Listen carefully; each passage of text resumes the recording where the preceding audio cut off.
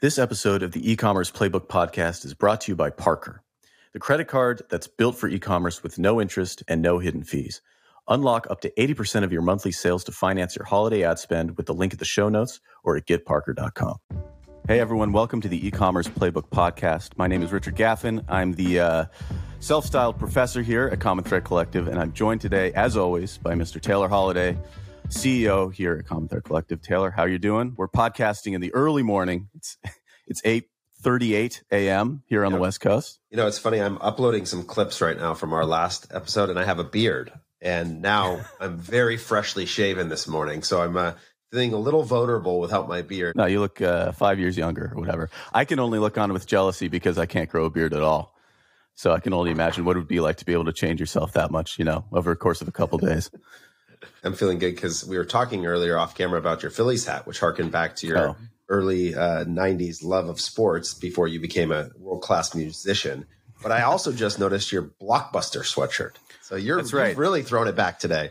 Yeah. Well, it's not early 90s. I'm not that old. This is more of an early 2000s things. But yeah, okay. Just celebrating two things that are very important to those of my generation. Which is the Phillies. Well, I mean, me specifically, I guess. But yeah, going to the series. Very exciting stuff. First time since 2009.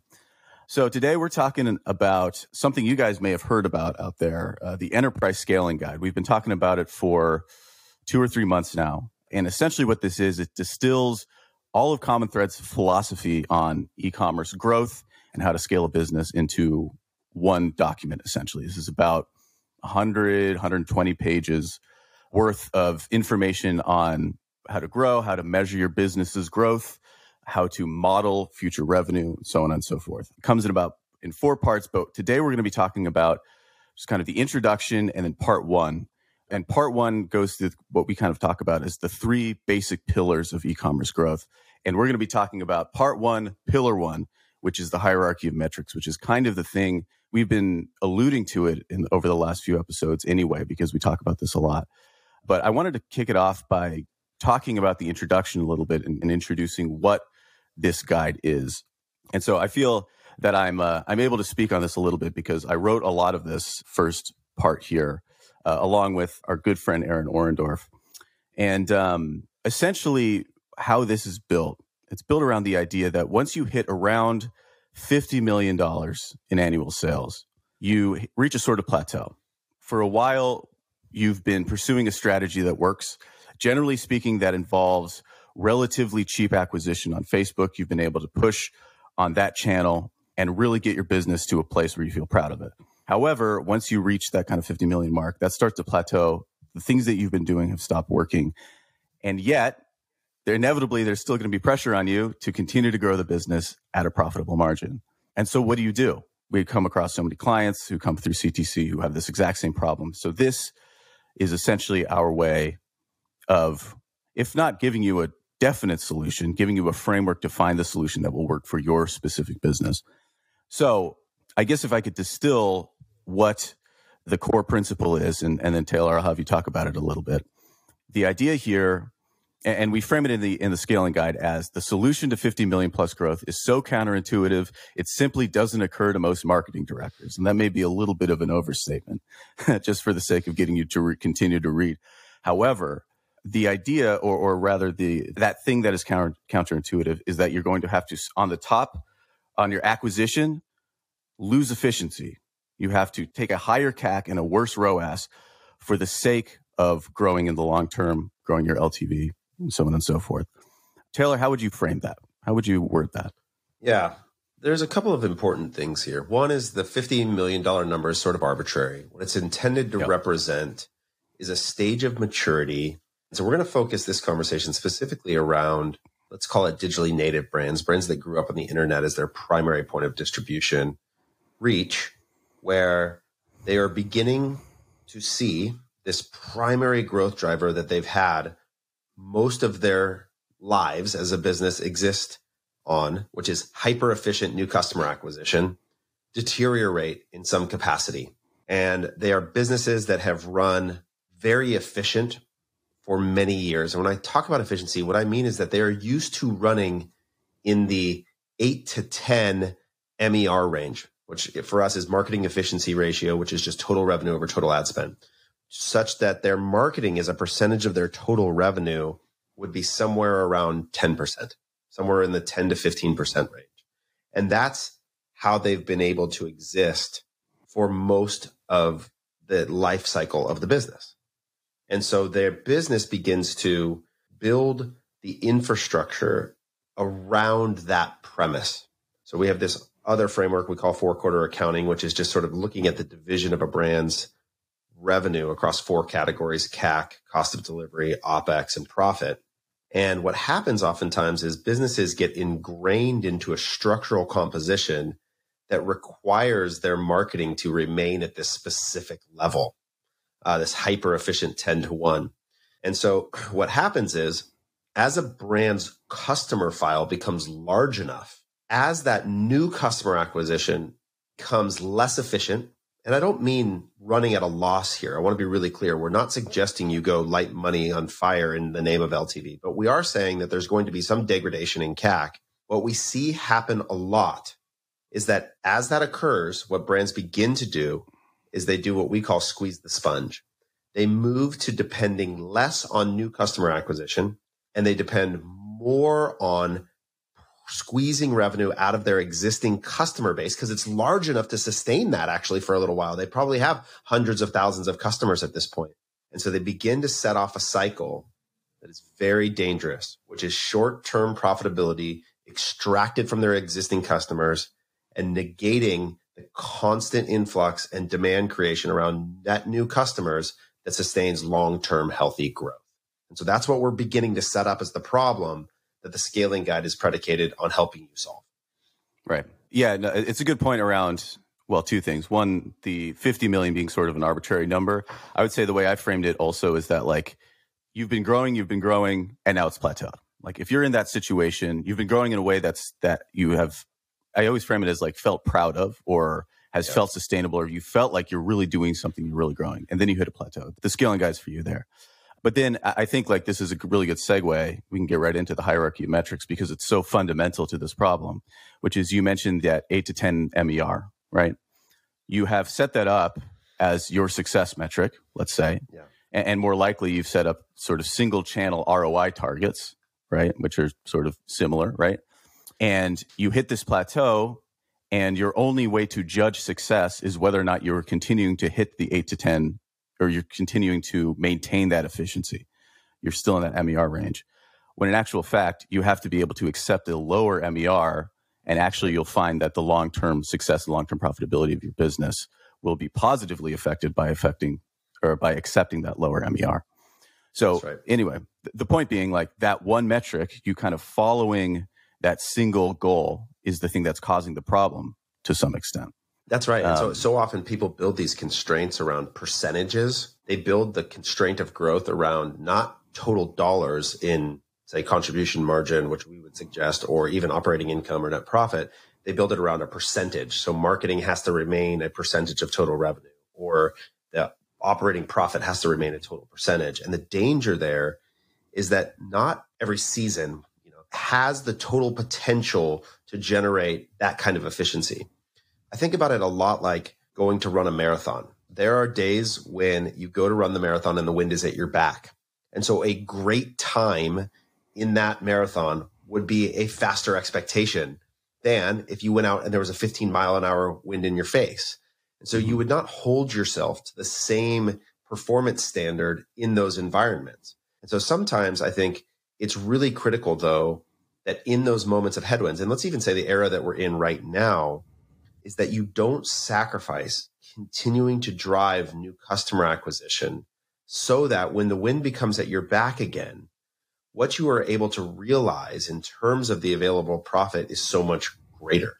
Now, you have to avoid the opposite scenario too, which is that you don't get hooked into building an infrastructure around this level of efficiency that actually could be greater too, and you always drive to the red line.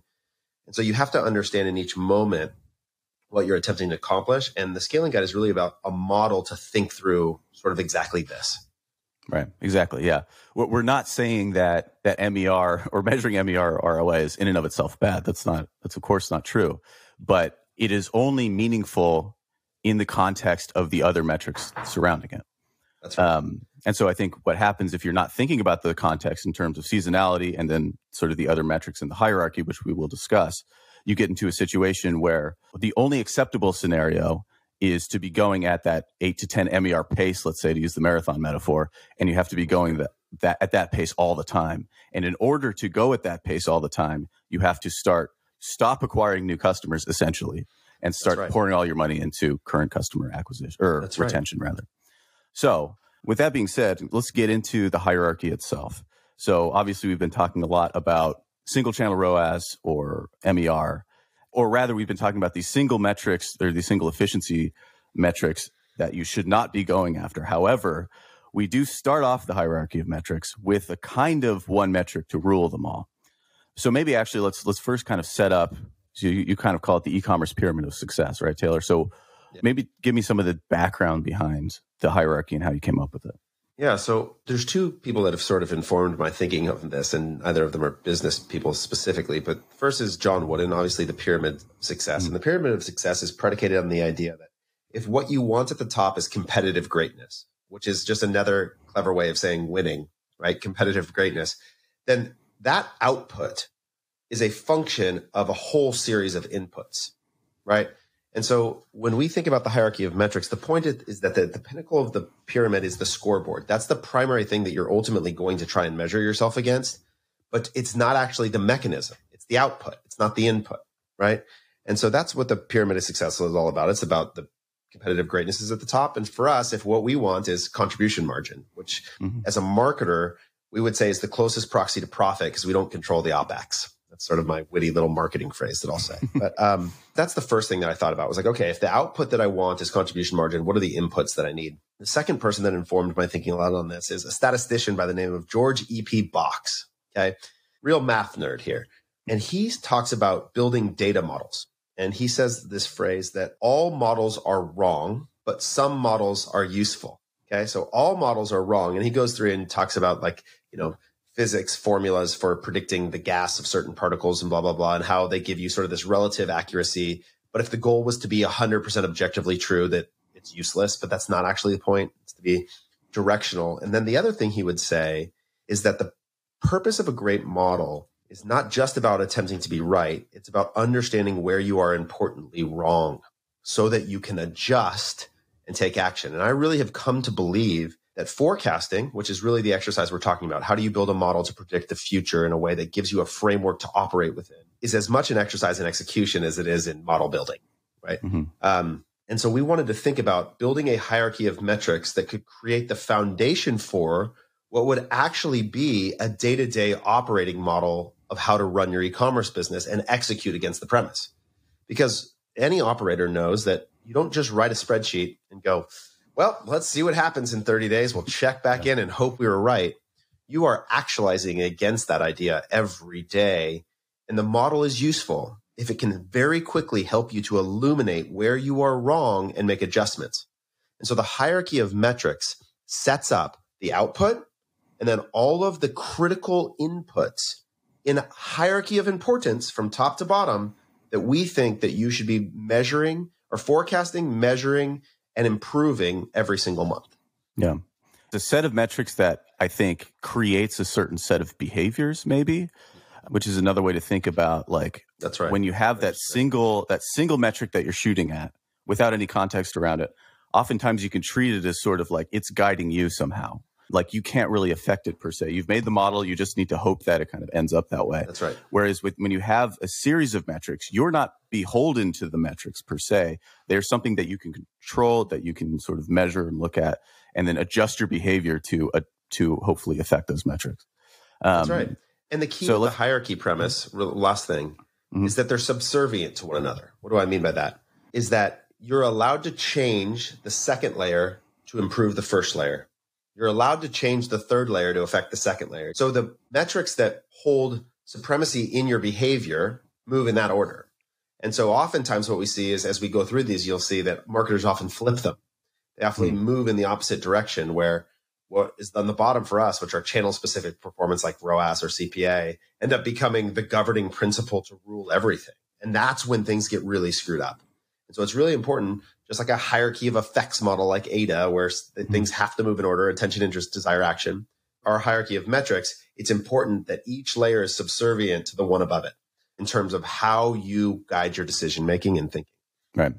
Okay. So with that in mind, then let's start at the very top, the most important. I guess we've called it in here the financial metric.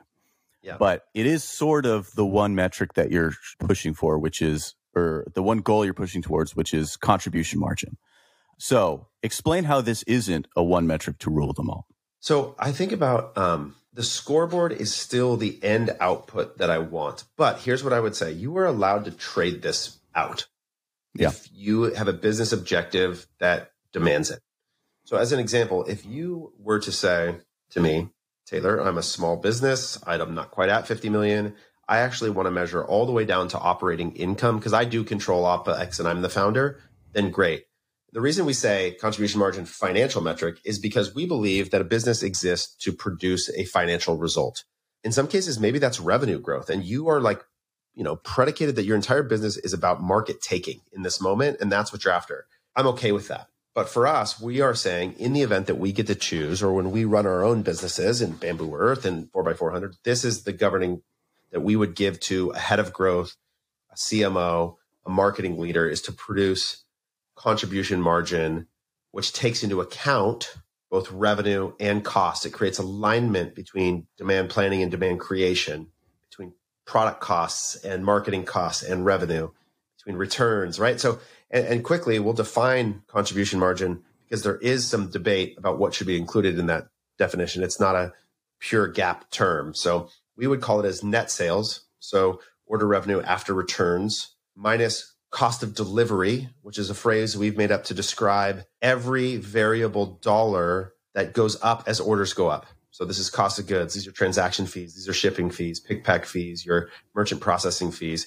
Every cost that goes up as orders go up is your cost of delivery. And then the third is ad spend. We would take an ad spend. So net sales minus cost of delivery minus ad spend. Ad spend is the one that people will debate whether it should be included in contribution margin because it's not perfectly linear with orders. I understand that. But for the sake of what we're trying to evaluate as a marketing department or as a group responsible for growth, that's a critical component of that generative value of dollars. So for us, net sales minus cost of delivery minus ad spend equals contribution margin. And that's the driving goal that we're going to set. The whole organization is going to have a KPI or objective. Yeah, it's sort of any cost that could be affected by you kind of pouring on the gas on your marketing efforts too, right? I think that's one thing that contribution margin really helps with is that it kind of bridges the gap between ops and marketing so that there's some understanding of if we kind of turn on the gas in terms of how we're pushing our marketing, that's going to have an effect on the amount of product that goes out the door and the amount of cost against that product and so on and so forth. So normally marketers aren't thinking about that stuff at all. But if that can kind of be in your head as well, then you're sort of more united in your effort, I think. Totally. And this is actually really critical, is that the introduction of cost consideration at the product level is probably one of the more novel advancements for a marketing department to begin to take on. Yeah. Right. I think it's very common for them to be responsible for revenue or to be responsible for a ROAS on their ad dollars. But as a consideration of the marginal value creation from their sales, it forces them to think about what's the margin of the product? What am I selling and why? And what is the discount rate? And how does that affect my overall income? It just adds a layer of financial depth to the consideration of the marketing efforts. Right, totally. And yeah, this may be a good topic for another podcast, actually, because it is interesting to think about, like, if your marketing team is pushing towards just like generating top line revenue, they could be pushing a product that ultimately loses you money at the end of the day, right? Especially ahead of Black Friday, Cyber Monday, right? Like, yeah. That's a big potential risk.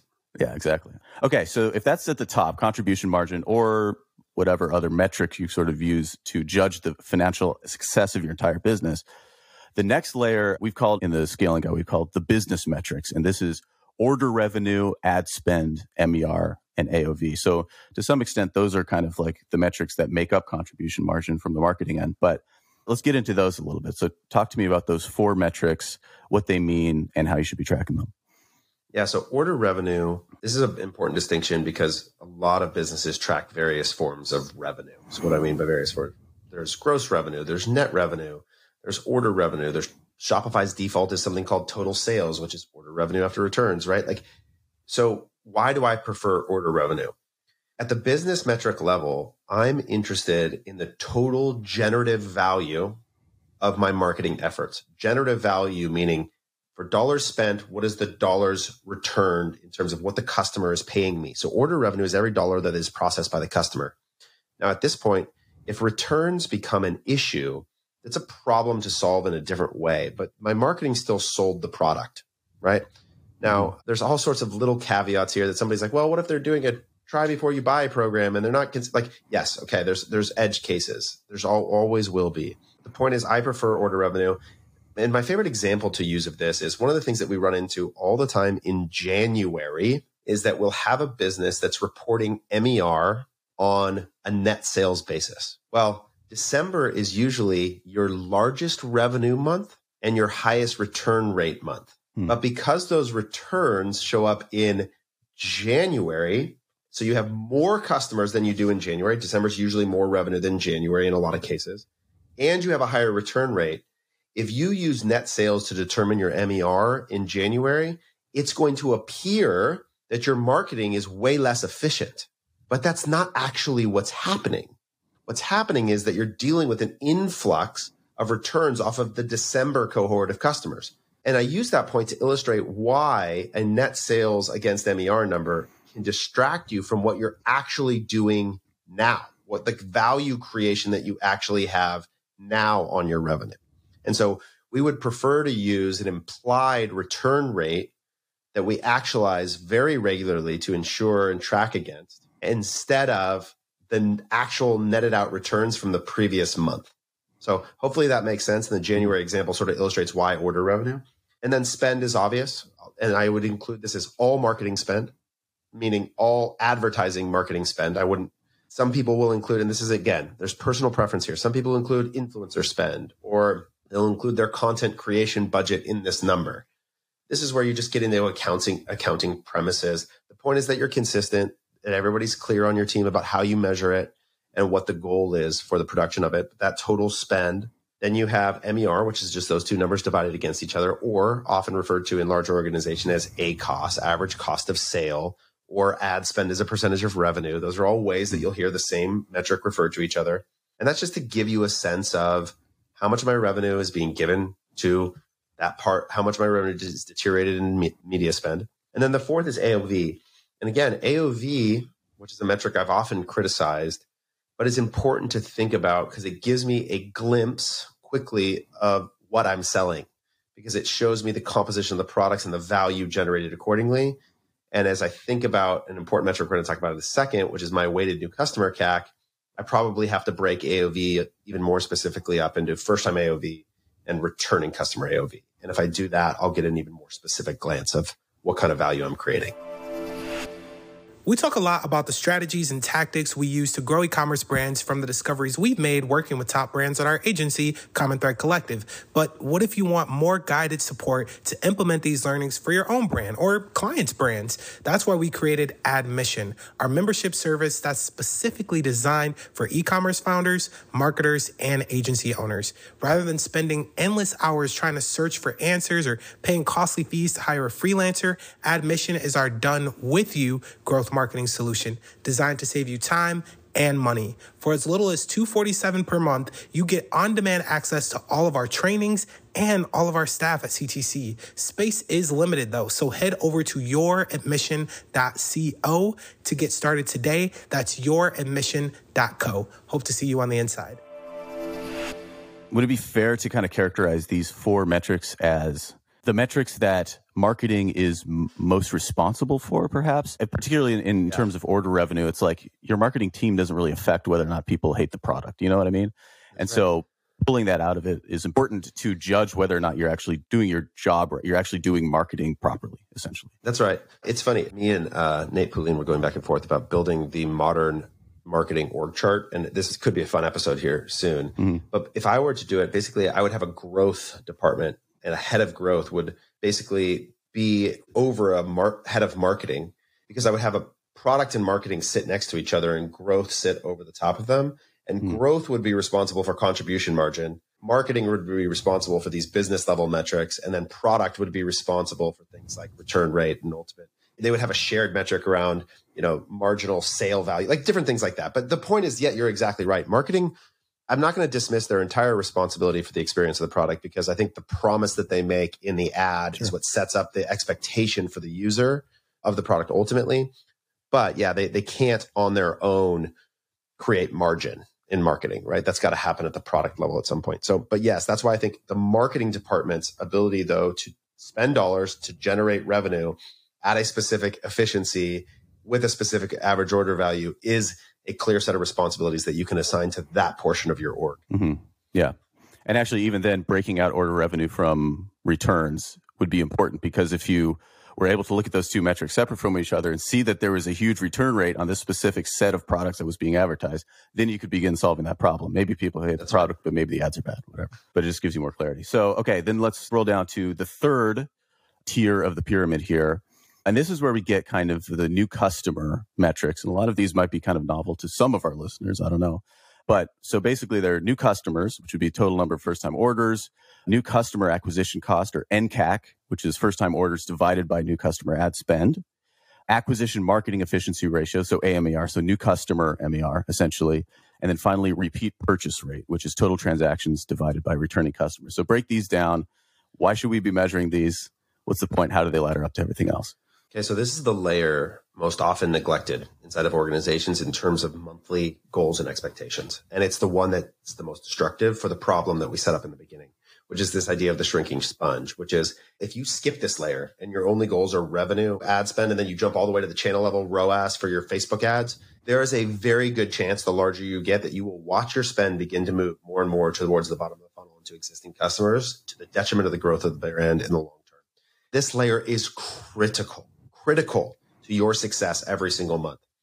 And so if we go through them, again, you mentioned, I'm going to try and repeat them in the same order that you gave me them. Total new customers. Every month, you want to think about the composition of all of your transactions into, first, simply two categories. How many purchases am I going to get from existing customers, and how am I going to get from new? And I want that, we call that the revenue layer cake, right? And then you could break new into organic and paid. But just for simplicity, two layers, existing customers, new customers. You want to have a numerical expectation of each of those layers in terms of the total number of purchases every month. And you want to have an eye on that. And those new customers, because remember, today's new customers are tomorrow's existing. They're next month's revenue and the subsequent month's revenue, because they produce revenue from this day forward forever. And so getting new customers is always going to have the largest incremental value on your future revenue. So you've got to have an expectation there. Then you want to have an expectation of the efficiency at which you acquire those new customers. This goes into a video I talk about around ROIC, return on invested capital, where you have an idea of what is the expected efficiency at which you're willing to pay, or what is the expected return in which you're comfortable continuing to spend against new customer acquisition. Now, we would use a calculation like first order value, big V value, like net value over CAC, as setting an expectation here. Some people, it's break even on first order. Some people want 20% profit. Some people would be willing to lose 5%. Whatever it is, that first order value, meaning first order revenue minus cost of goods over CAC, that's your target. That CAC becomes the target. NCAC, weighted CAC, whatever you want to call it. That becomes a really important number to keep an eye on, and really important to keep an eye on in relationship to first, new customer average order value. Those two in relation to each other, right? So that's the second thing.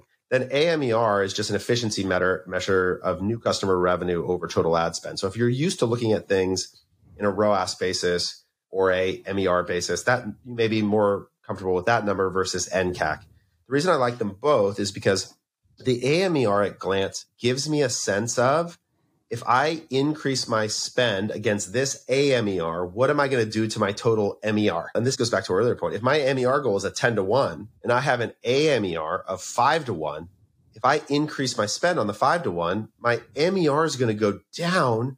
But at a 5-1, my contribution is likely going up, right? Mm-hmm. So in that case, that's a trade I'll make all day long. But just helping people walk through that relationship between those two metrics to say, I can profitably go acquire new customers and drive my MER down, and it could be a good thing for the business. That's all possible, right?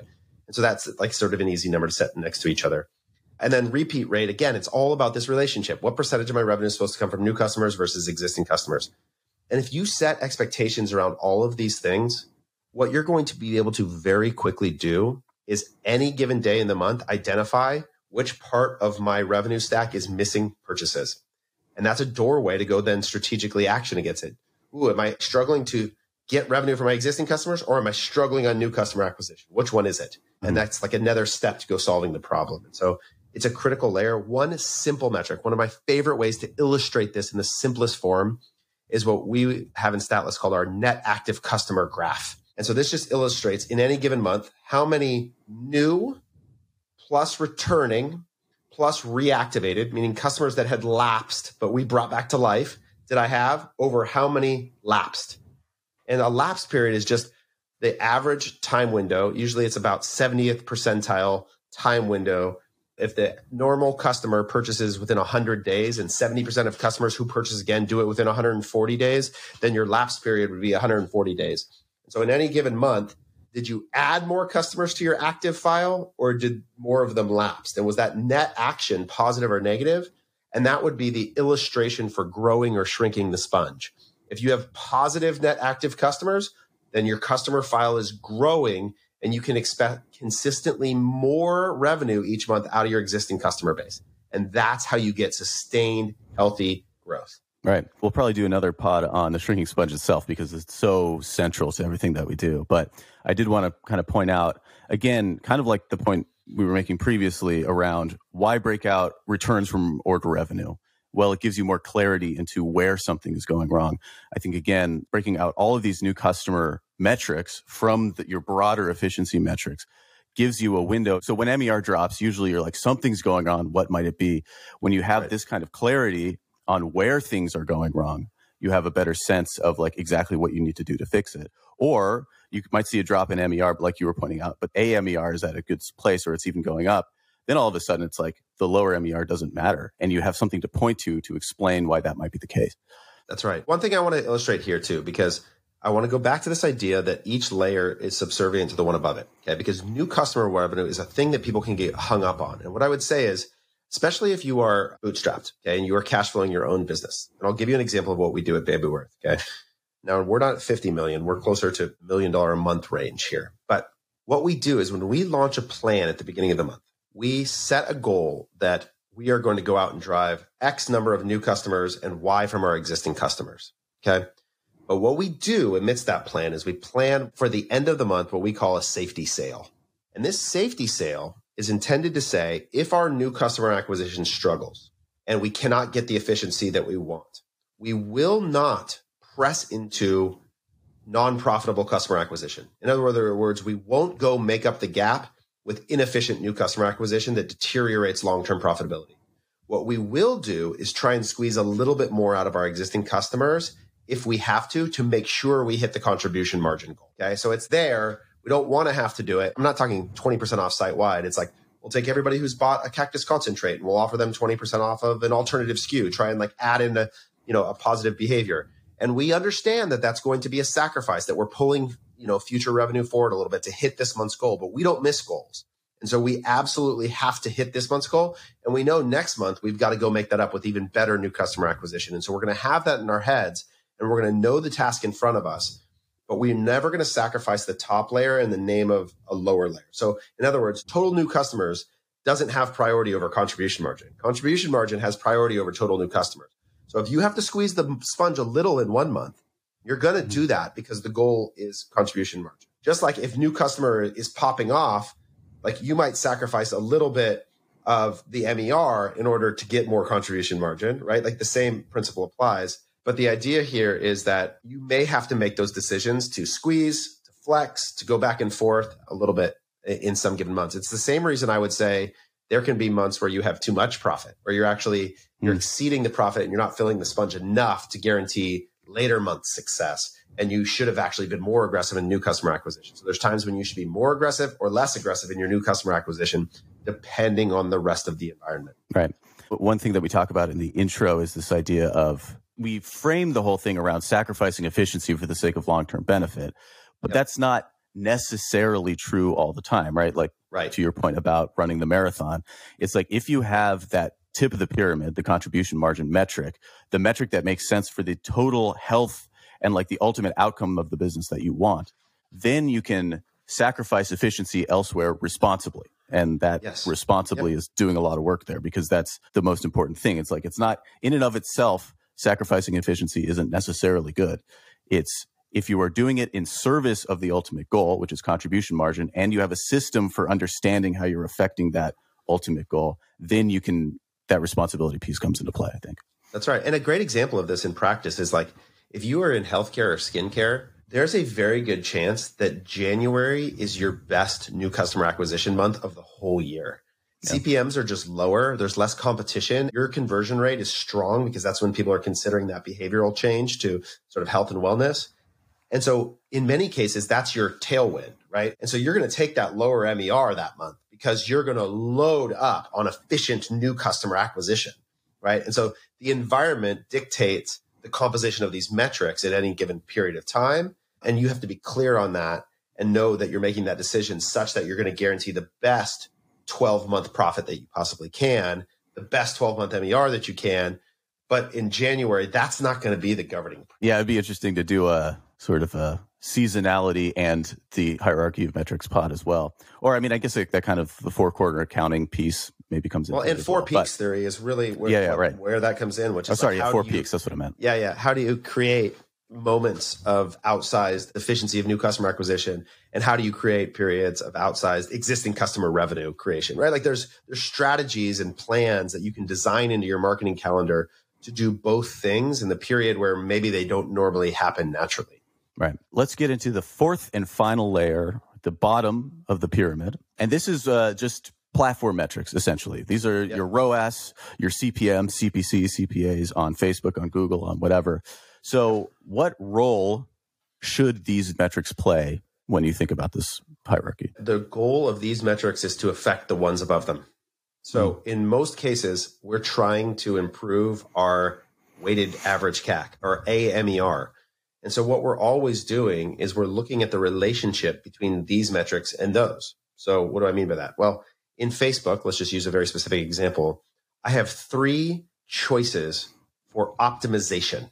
I can use 1-day click, 7-day click, 7-day click, 1-day view. And the question I'm asking to make that choice is which one of these optimization choices, which ultimately leads to an attribution measure, has the strongest relationship to AMER? Because that's actually what I'm trying to do. I'm trying to actually change my AMER, which is trying to improve my revenue, and MER, which is trying to improve my contribution margin. And so what I'm trying to do is think about the relationship. And I would use, a correlation analysis, both on a predictive and linear basis, to try and see which of those I will use. And then I try and set a goal for that metric to reach the AMER target that I want. Now, in most cases, we could literally run the business cutting this layer entirely out. But as you get large enough, you have multiple channels, you've got media mix in different places, you have to have creative data to give creative feedback. And so it is important to think about these metrics. And there are things to consider, like if I have the same level of efficiency, but half the CPC, I'll take double the traffic at the same return. And so there are moments where the channel specific data matters in your decision making and allocation of budget and those sorts of things. But they only matter in so much that they relate to the new customer efficiency metrics that you care about overall.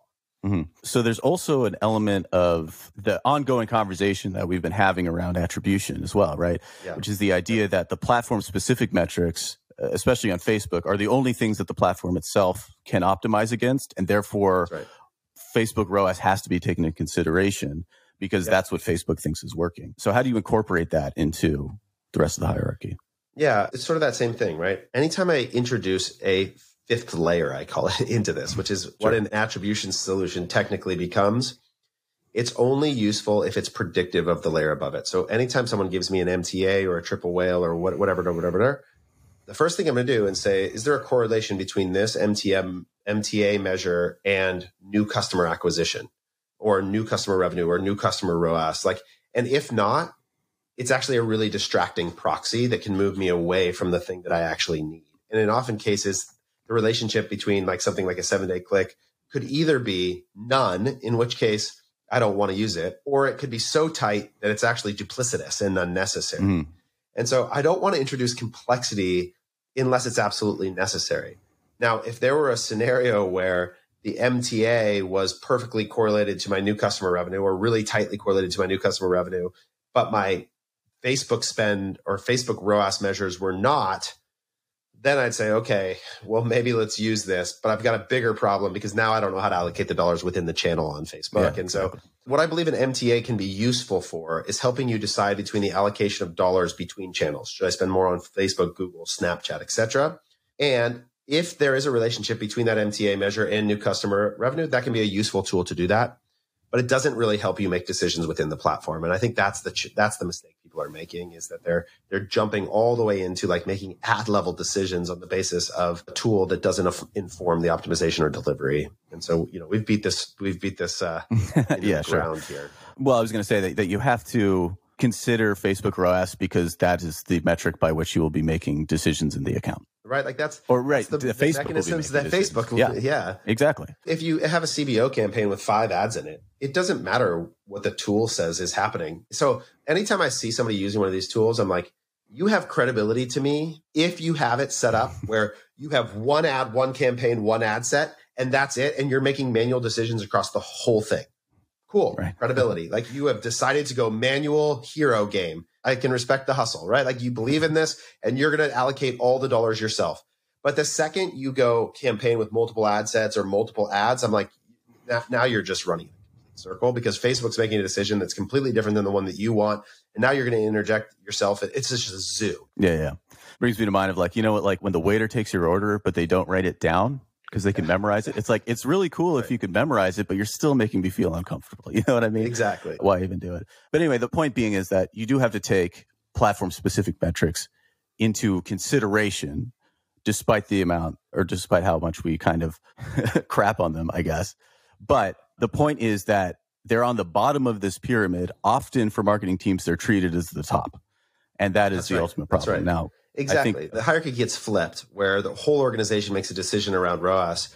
But the problem is, again, the ROAS has no relationship to the financial measure. And I've literally seen this in organizations where I've come in and done an analysis and said, like, at the CFO and board level, they're mad because their profit is deteriorating.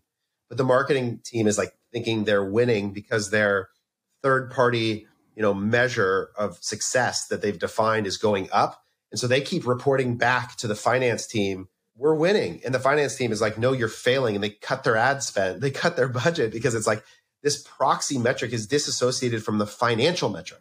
And ultimately, this is our job as marketers. We can use proxy metrics. We can use them. We should never report on them up the chain.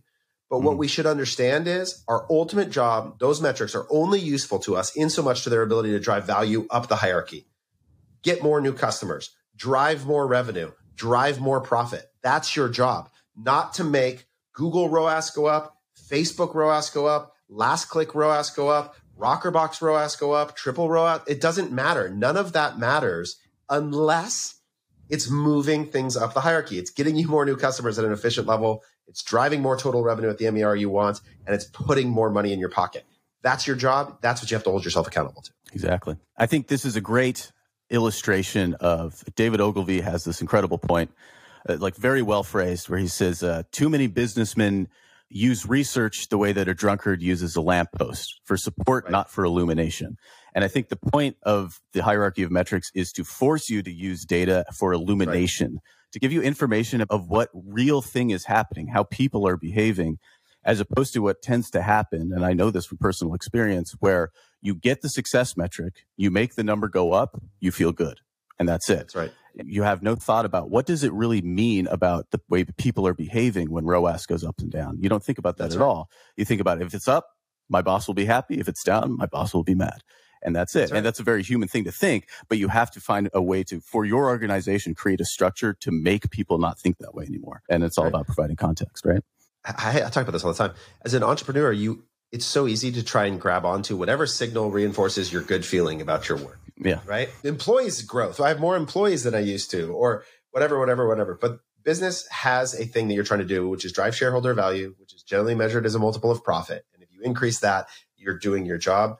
And I watched one of our media buyers tell a client whose revenue and ultimately their contribution was down that good news, your CTRs are going up. And what it was missing was exactly this, which is that, and our head of customer success came in and coached them through like, hey, you need to understand that CTR going up is only useful if and only if it's a direct impact on the money in their pocket.